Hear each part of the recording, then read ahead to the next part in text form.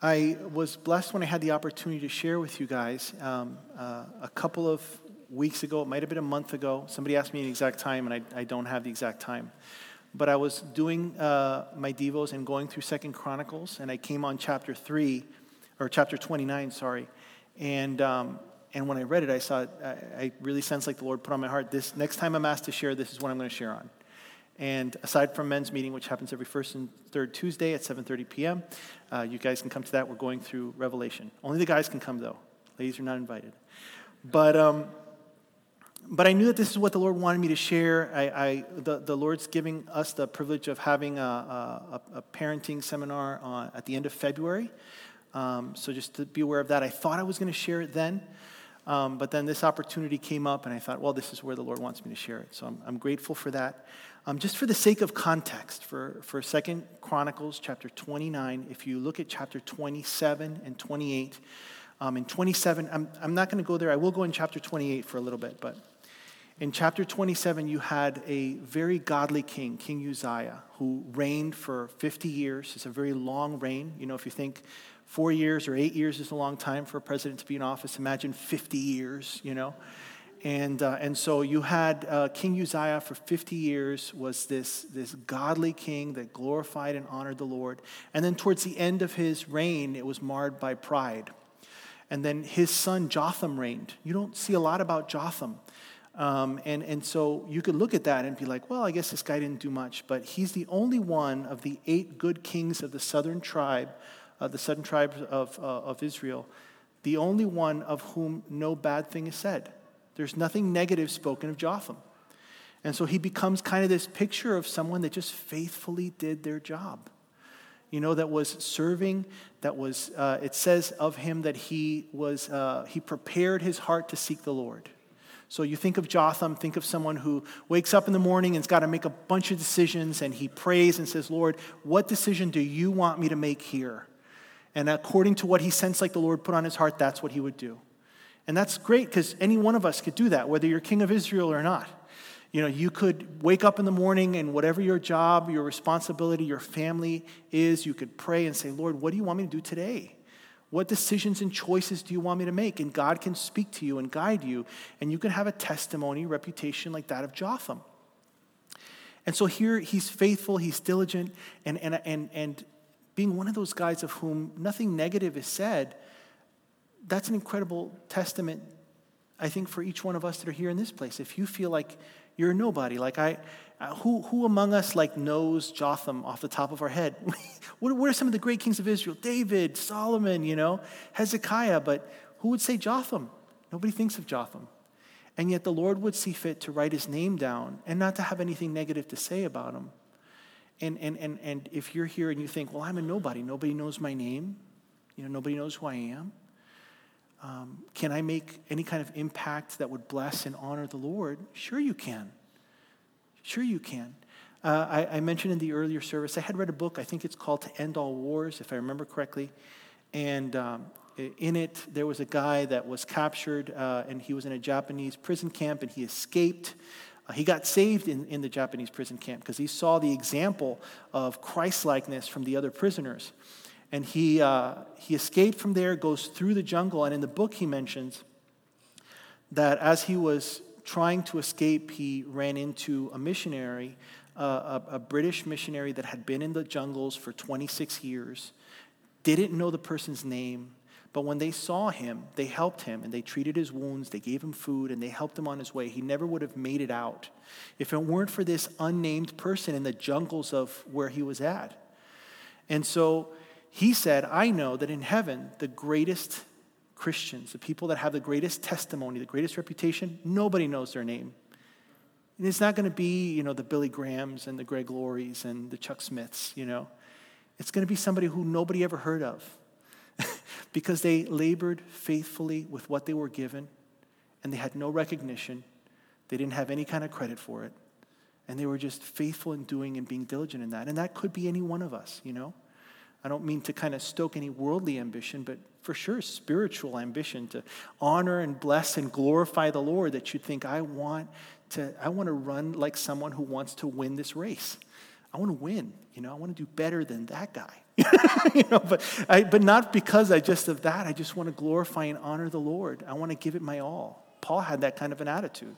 I want to live for Christ more. I want to live harder for Jesus than anybody else. And so you see that kind of testimony from Jotham, and he reigned for about 16 years, and then his son, King Ahaz, takes all of that legacy and he decides to burn it.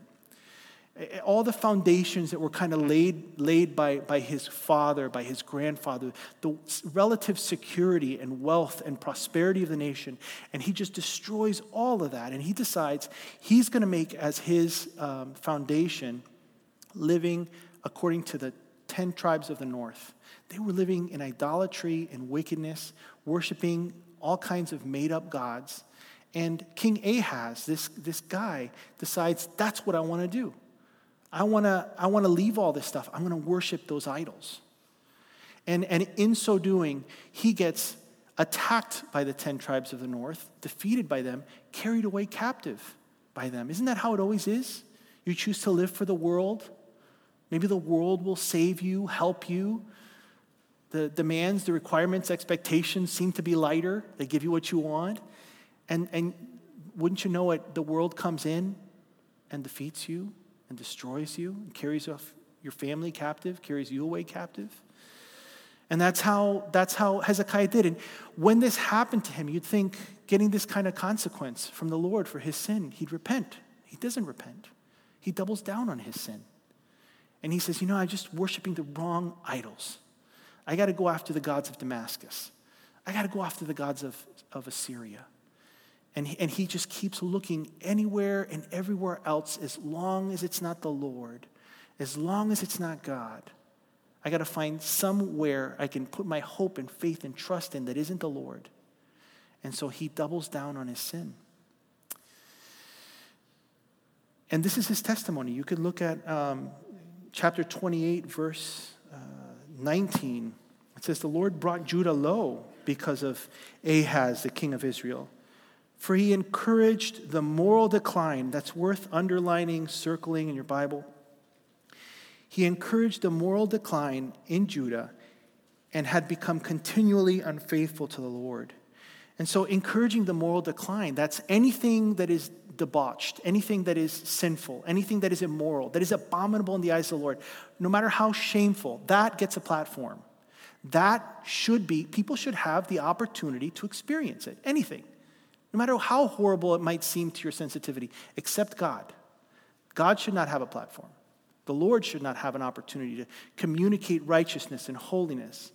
But anything else, any other kind of sin you can think of, that has rights, And so he encouraged the moral decline. If you look at the original language, it says that he made the nation of Judah. If you have the Old King James, it says he made the nation naked.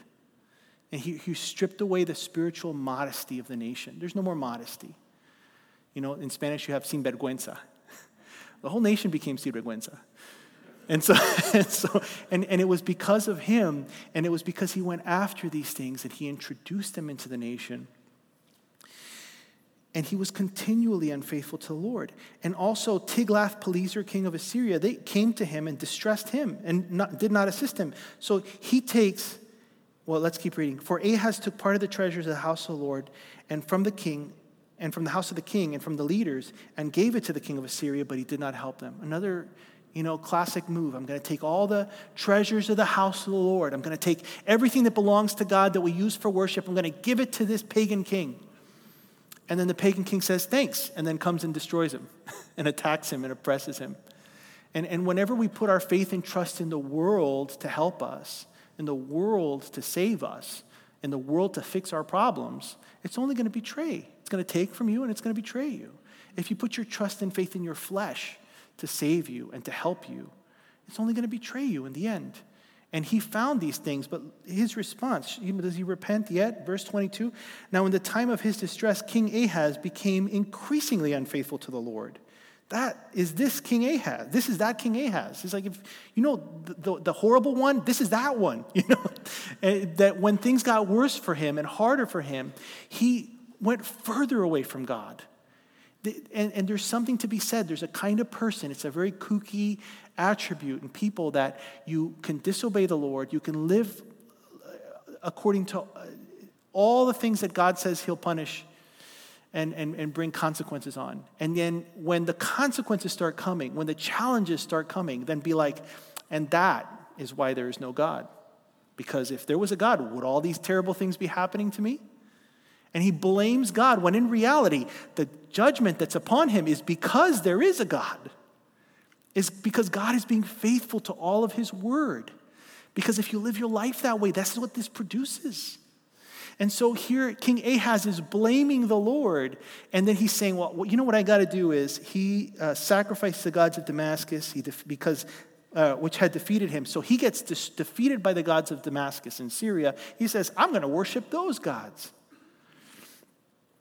Because the gods of the kings of Syria helped them, I will sacrifice to them, that they may help me. But they were the ruin of him and of all Israel. So Ahaz gathered the articles of the house of God, and he's gonna make God pay for it. He cuts in pieces the articles of the house of God, shuts up the doors of the house of the Lord, made for himself altars in every corner of Jerusalem, and in every single city of Judah he made high places to burn incense to other gods and provoke the anger of the Lord God of his fathers. Now the rest of his acts and all his ways from first to last, are they not written in the book of the kings of Judah and Israel?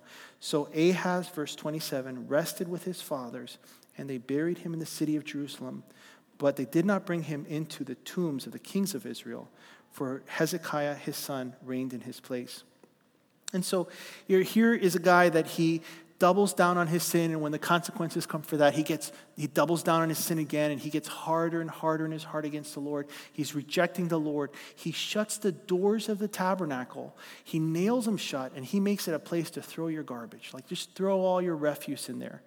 And so in chapter 29, we read about his son. Now, I'd expect from something like that, from a legacy like that, to have the next chapter almost, I don't want to read it. Like, how terrible is this going to be? This is the son of that guy. Hezekiah became king when he was 25 years old, and he reigned 29 years in Jerusalem, and his mother's name was Abijah.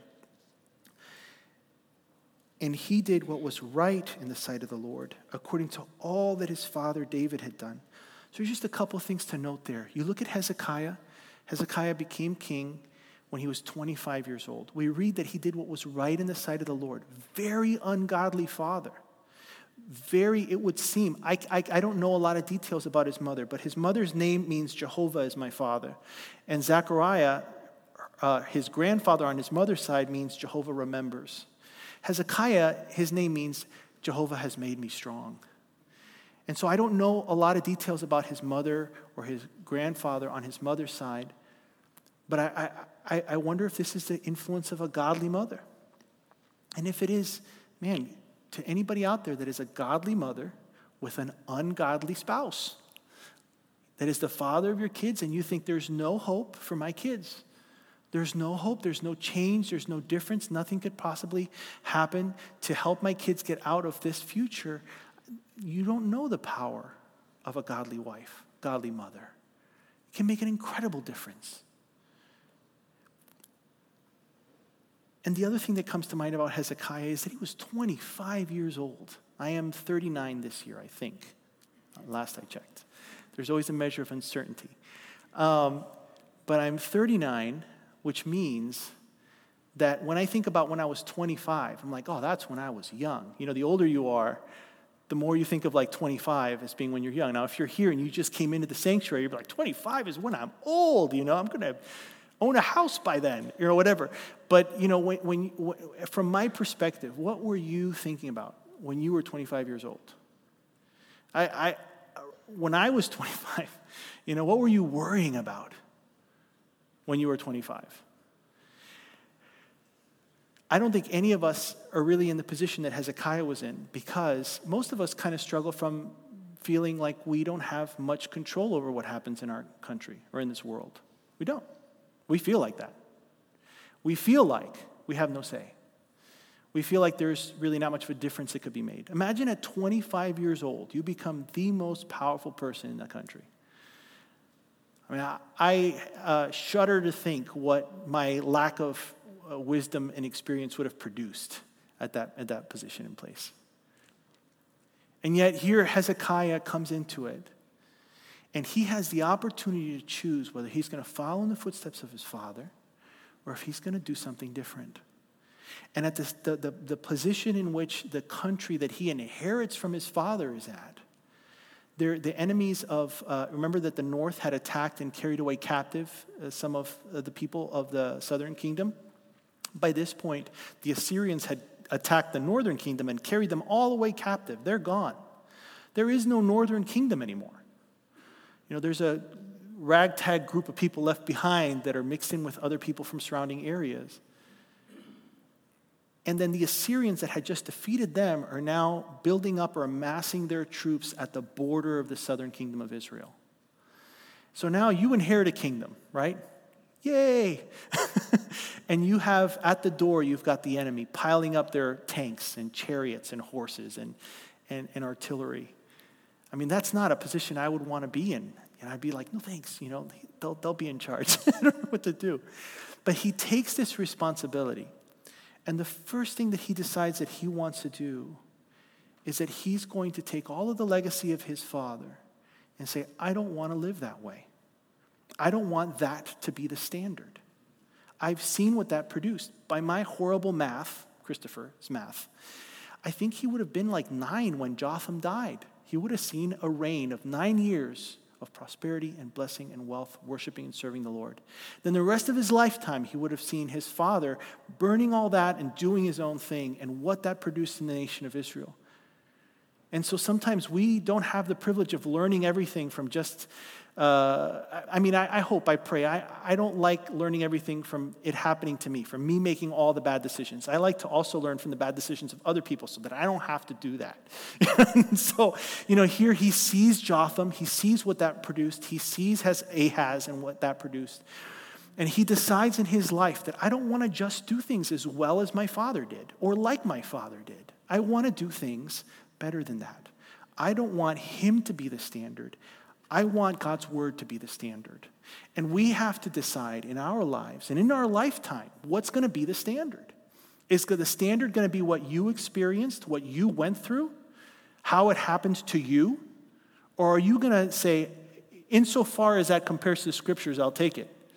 But insofar as that does not compare with what the standard is in Scripture, I am going to discard all of that, and I'm going to rebuild whatever my life is going to be, whatever my family is going to look like, whatever my everything is going to be. It's going to be on the basis of the standard of the Word of God.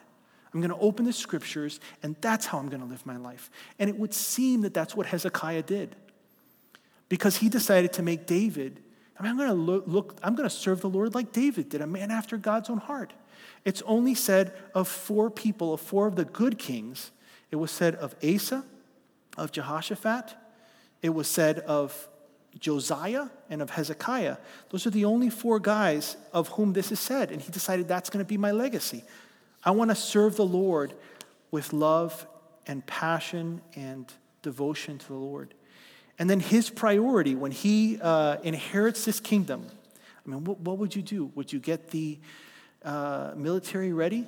I would be thinking very practically at that point.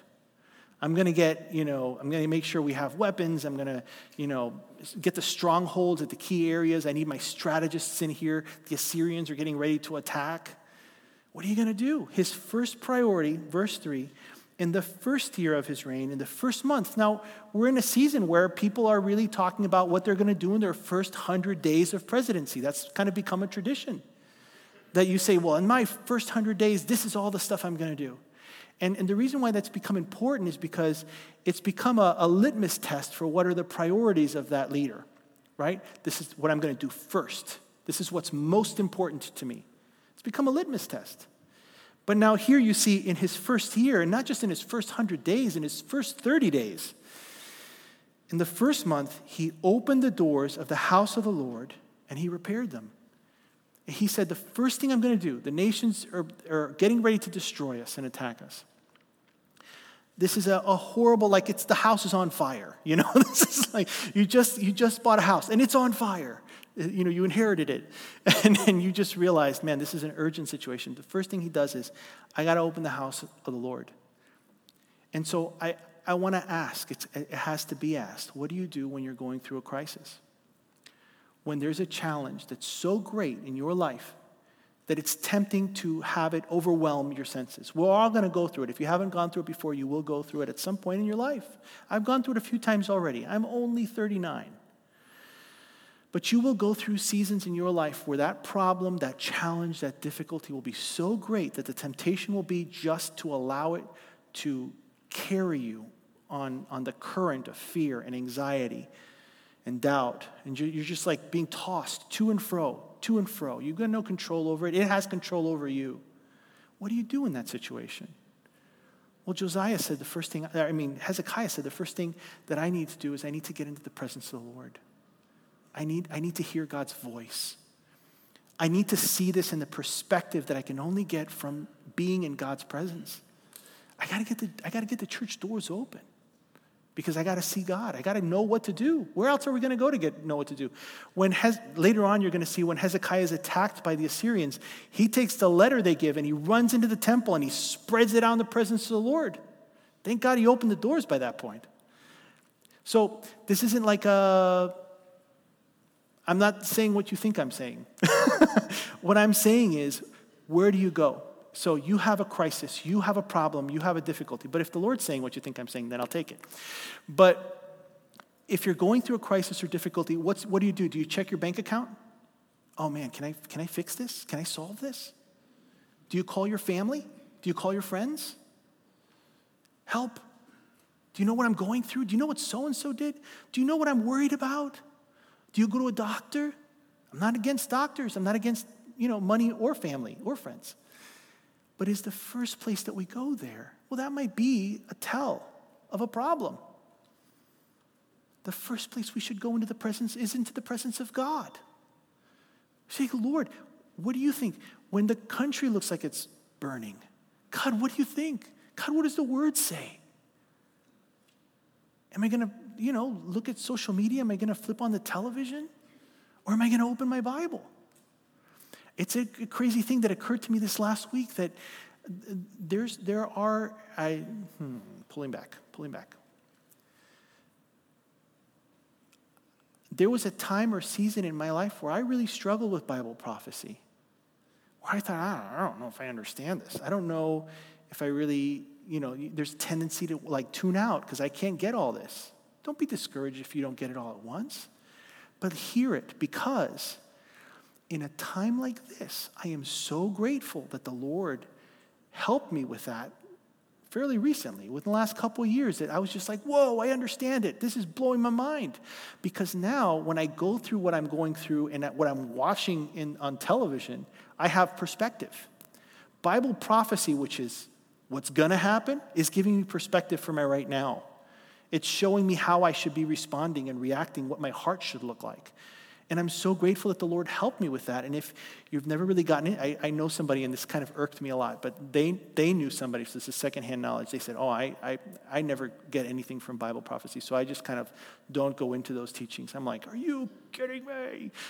The Spirit of Jesus is the spirit of prophecy, So are you going to not even hear that? If you don't like Bible prophecy, I don't know if you like Jesus. I was struggling with it. I'm not saying that about you. I've been there for a long time. I just needed to understand it better.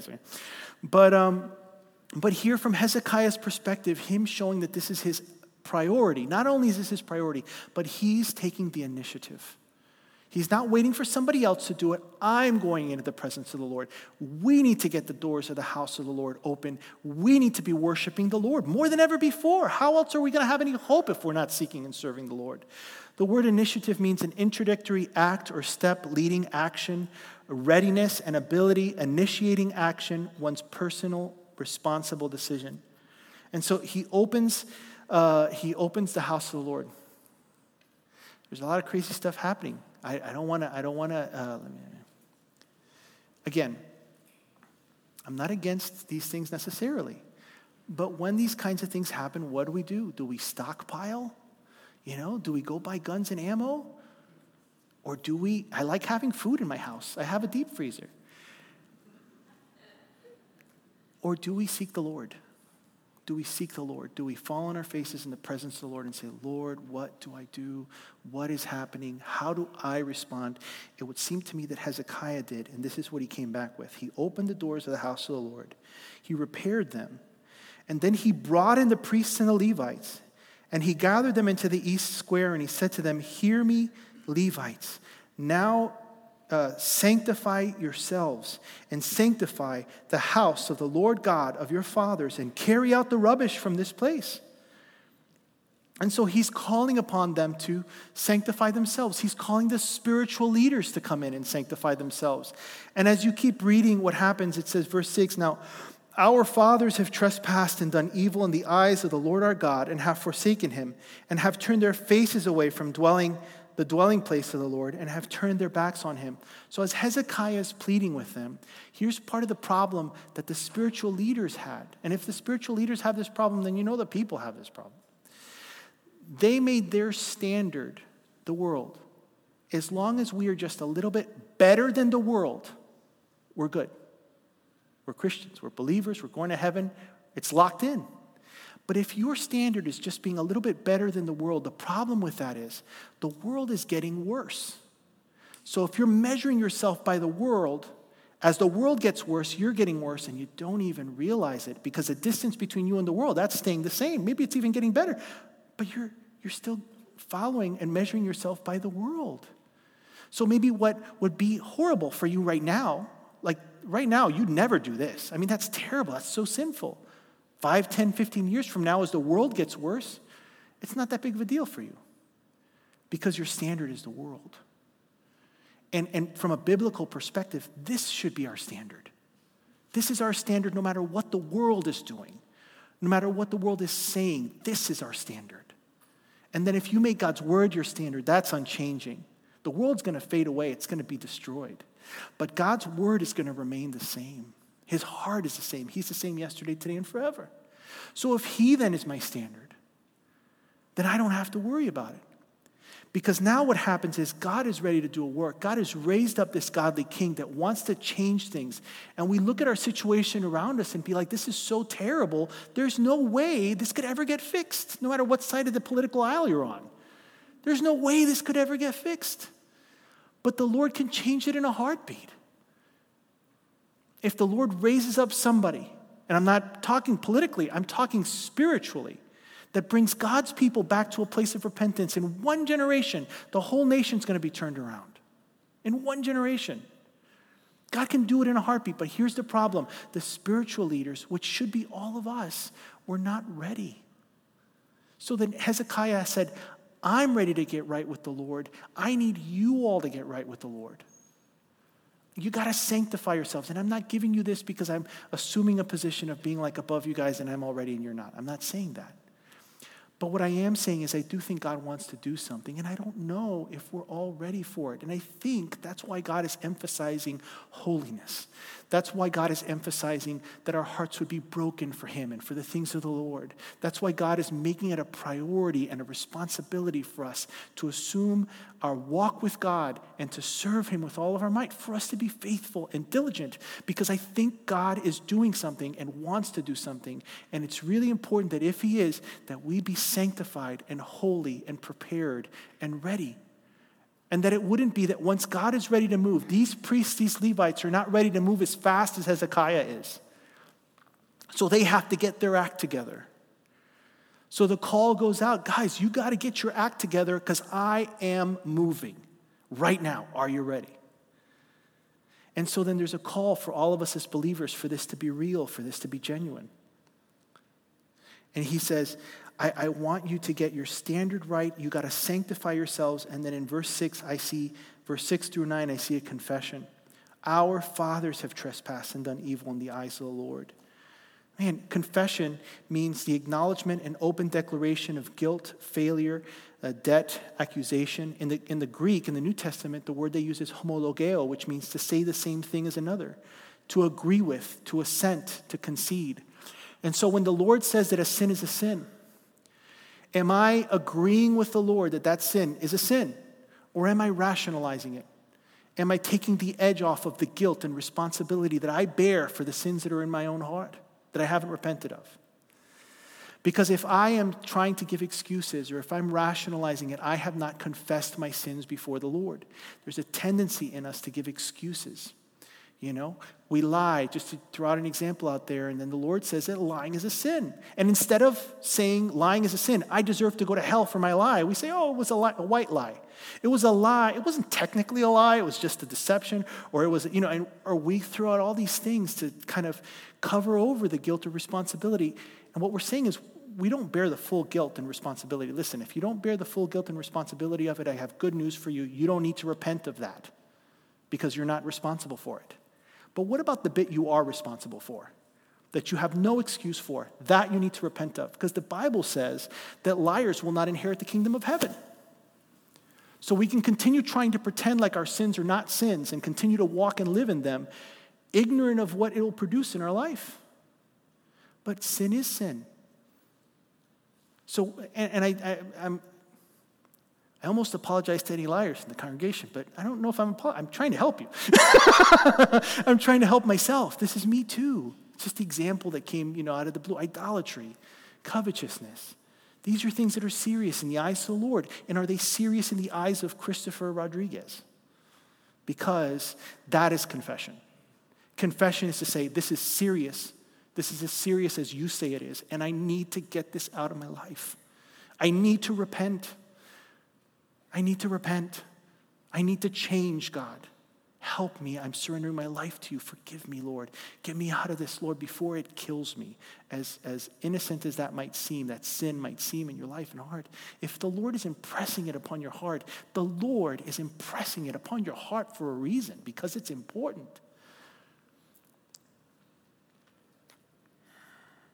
I don't have any money in mind when I'm saying that, but maybe the Holy Spirit does.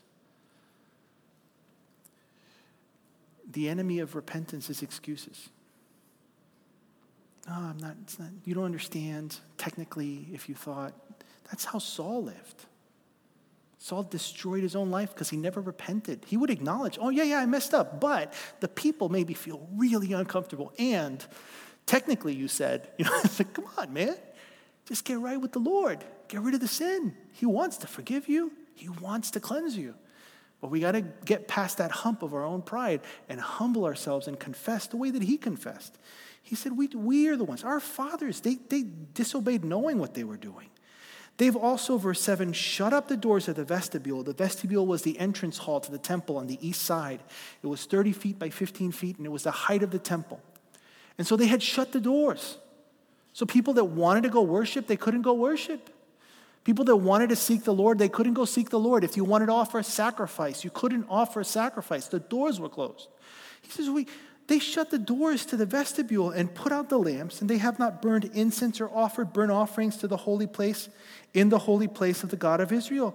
Therefore, the wrath of the Lord fell upon Judah and Jerusalem, and he has given them up to trouble, to desolation, and to jeering. So trouble means horror. That's a strong word. Horror, trembling, abject terror. Desolation means waste, horror, appallment, ruin. That's appalling, And then jeering is hissing, whistling, derision. I do it now, but I'm probably too nervous to whistle. But you'd be like, ooh, imagine in my head I'm whistling. And then this is what's become of the nation.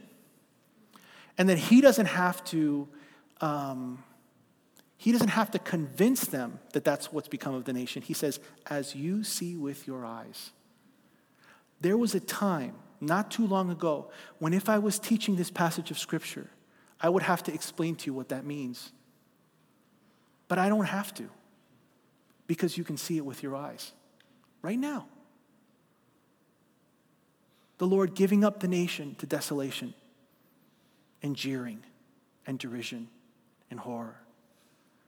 You see it with your eyes. That's worth noting. Time is moving forward, and the prophetic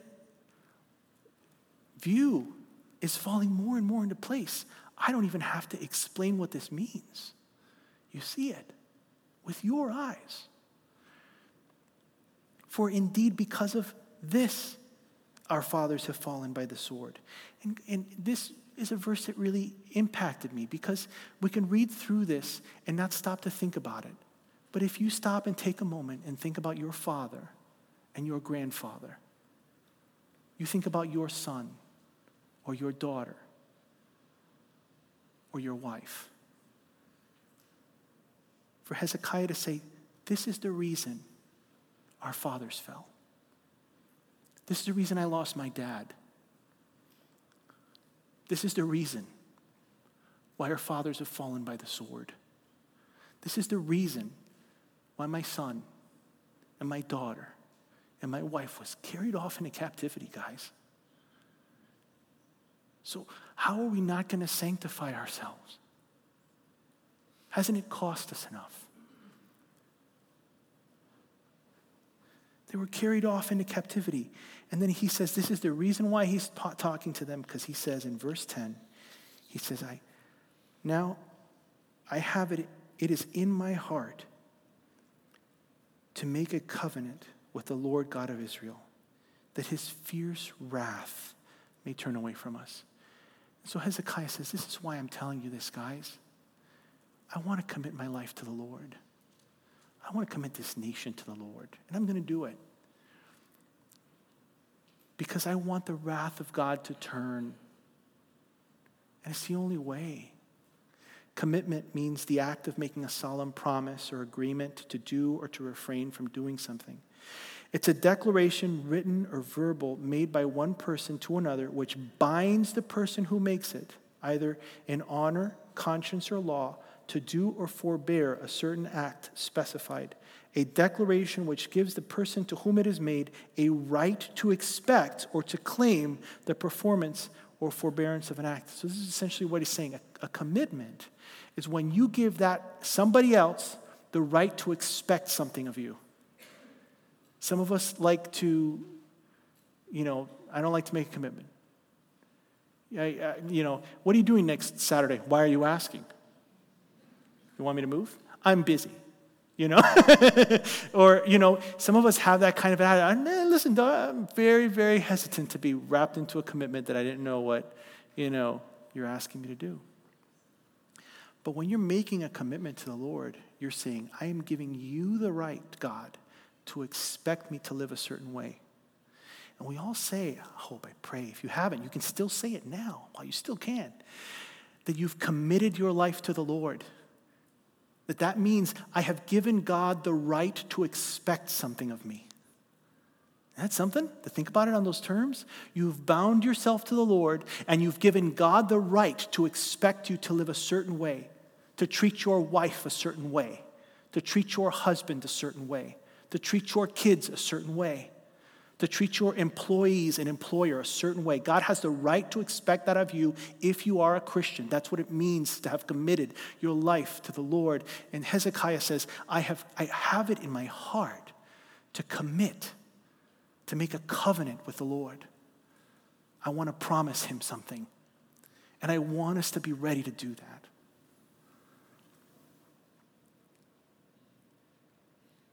That we may turn his fierce wrath from us. Verse 11, my sons. Who's he talking to? He's talking to the Levites. He's talking to the priests. And he's talking to them with a term. He could have called them anything he wanted to. He could have called them, you knuckleheads, or whatever he wanted to call. You guys, who do you think you are? They hadn't earned this.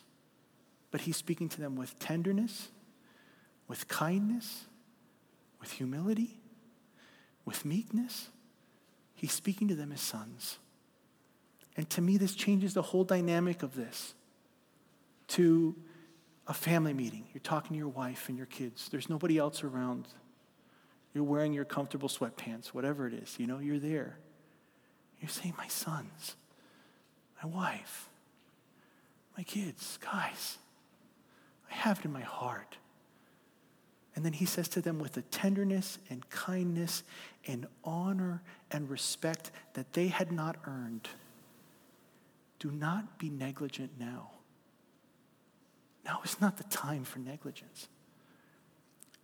Because they had been negligent. The word negligent means to mislead, to be careless, apt or accustomed to omit what ought to be done. and inattentive to the necessary. So guys, my sons, you've gotten used to omitting what you should have done. You've gotten used to not attending to things that are necessary. And now is not the time for that anymore. I have it in my heart to commit my life to the Lord. And now is the time for us to be diligent. Now is the time, like never before. And then he gives them the reason for it. Now is the time. Do not be negligent now, for the Lord has chosen you. I think of the last teaching that Pastor Zach did here, and towards the end he concluded with, man, the crazy stuff that's happening in this world. I don't know, he said, if I would choose this generation to be going through this, but man, it kind of woke me up. God chose me to be here right now. He chose you to be here right now. As we see this stuff happening in this world, and most of us are like panicking, like, what in the world? What are we supposed to do? What does this even mean? I've never even seen this before. To think that you're the one God put here right now to deal with it. You're the one. And your kids. And your kids' kids. Chosen by God to address the situation. Man, I gotta talk to God. Give me a second, guys. I got to go pray. I got to find out from the Lord what his heart and his desire is for how my reaction and response should be to this situation. The Lord has chosen you to stand before him, to serve him, and that you should minister before him and burn incense. So God has chosen you to stand in his presence. The true and the holy God that when Isaiah saw him said, woe is me, for I am undone. I am a man of unclean lips. I live amongst the people of unclean lips. Job said, I thought I was righteous in my own eyes, but now I am but dust before you. Lord, have mercy on me, forgive me. Whenever you see somebody in the presence of God, there is a brokenness inside because you realize you're now comparing yourself to what actually is the standard, the holy and awesome and perfect God. And then you think, I'm unraveling like an old piece of cloth. Like a t-shirt I should have thrown out like 3 years ago. It's now unraveling at the seams. And that's how people are whenever they stand before the presence of the Lord. And what Hezekiah, is saying specifically to the Levites and the priests is, God has chosen you to stand before him. You guys aren't just anybody. You guys are the people that have access to the very presence of God. And for all of us here in this room, every single one of us here in this room, if you've accepted Christ as your Savior, you have more access to the presence of God than any of these priests did. Because there was a veil that kept God's presence from most of them for most of the year. And once a year, they were allowed access into God's presence. And they'd tie a rope around their waist in case there was some kind of hidden sin inside of their heart. And then they would just drop dead. No time for excuses, and then they'd be pulled back out. Okay, who's the next high priest? But in Christ, that veil was torn. We all have access to the presence of God. God has chosen you to stand before him and to serve him and to minister to him. Do not be negligent now. Not now. And as you keep reading through this passage, because I'm out of time, as you keep reading through this passage, if you look through verses 15 through verses 19, you're going to see that when they go to clean out the house of the Lord, they don't start on the vestibule and work their way to the inside. It's really worth noting that they go to the inside. They go to the inner place, and then they start cleaning out from the inside out. And isn't that how sanctification should be when God is cleansing us? Sanctification, the process whereby God changes our desires to be his desires for him. When God gives us more and deeper love for him. And it has to happen on the inside out. It can't go the other way. And then the last verse I want to look at is in verse 34 and 35. So even with all of this, but the priests were too few so that they could not skin all the burnt offerings. Therefore, their brethren, the Levites, helped them with the work until the work was ended. And until the other priests had sanctified themselves, for the Levites were more diligent in sanctifying themselves than the priests. And also the burnt offerings were in abundance in the fat of the peace offerings with the drink offerings for every burnt offering. So the service of the house of the Lord was set in order, and Hezekiah and all the people rejoiced that God had prepared the people. So God prepares the people, but after all of this, you've got the priests, which would kind of for us be like the pastors, and then you've got the Levites, which would be like the deacons or the elders, the overseers, right, of the ministries. And in this case, the priests were not as diligent in sanctifying themselves as the Levites were. Because when the Levites heard that, they went home and they cleansed their own houses. And they went and they sanctified the sanctuary. There was a zeal and a passion and a diligence in them, but not in the priests. The priests were slower to it. And the reason why I want to mention that is because the honor of doing the service went to the people who applied themselves diligently to the sanctification. And I don't know if we always view service that way. It's a privilege. It's an honor. It ought not to be a weariness. Oh, I feel bad. And sometimes it'll betray us, where we think, oh, I got to wake up in the morning. Oh, I got to go do this. Oh, I got to do that. Oh, I feel bad asking so-and-so to help serve. You feel bad asking so-and-so to help serve? Come on, it's a blessing. It's a privilege. If that's how you feel about it, don't ask them to serve, and you don't serve. Get somebody else, step out, get out of the way. I'm not talking to anybody, but get out of the way and get somebody standing behind you that's zealous and passionate for the things of the Lord, for whom it is rightfully a privilege to stand in the presence of God and serve him. Because there's plenty of people that love Jesus enough. Plenty of people. Now, I have been raised with such a great and gracious pastor that has had so much patience with me. And you know what he taught me? He taught me the reality is get out of the way and get somebody else to do it. But his grace towards me he's taught me, it's even better if you repent. It's even better if you get your heart right. And I'm grateful he did, because there's been a lot of times when I've thought it's a weariness. So if you're in a place and you've forgotten that it's a privilege to serve the Lord, it's a privilege to be in his presence, it's a privilege to be a believer. People are hiding the fact that they're Christians. It's a privilege to be a believer in this day and age. Then repent. Get your heart right. The Lord would say in the book of Malachi to his servants, to the people that were, and I'm not beating up the servants. We got the best servants in the world in this church. Seriously, the best servants in the world in this church. But if it brings a check to our spirit and heart, it's necessary. In the book of Malachi, the people were saying, oh, the weariness of the table of the Lord, the table of the Lord. I'm so tired of having to serve the Lord. The Lord said, I would rather you shut the door. Like, don't even come to worship. So that's an incredible contrast. Hezekiah says, we got to get the doors open. But there can be an attitude in our hearts as believers where the Lord says, I'd rather you shut the door and get your heart right.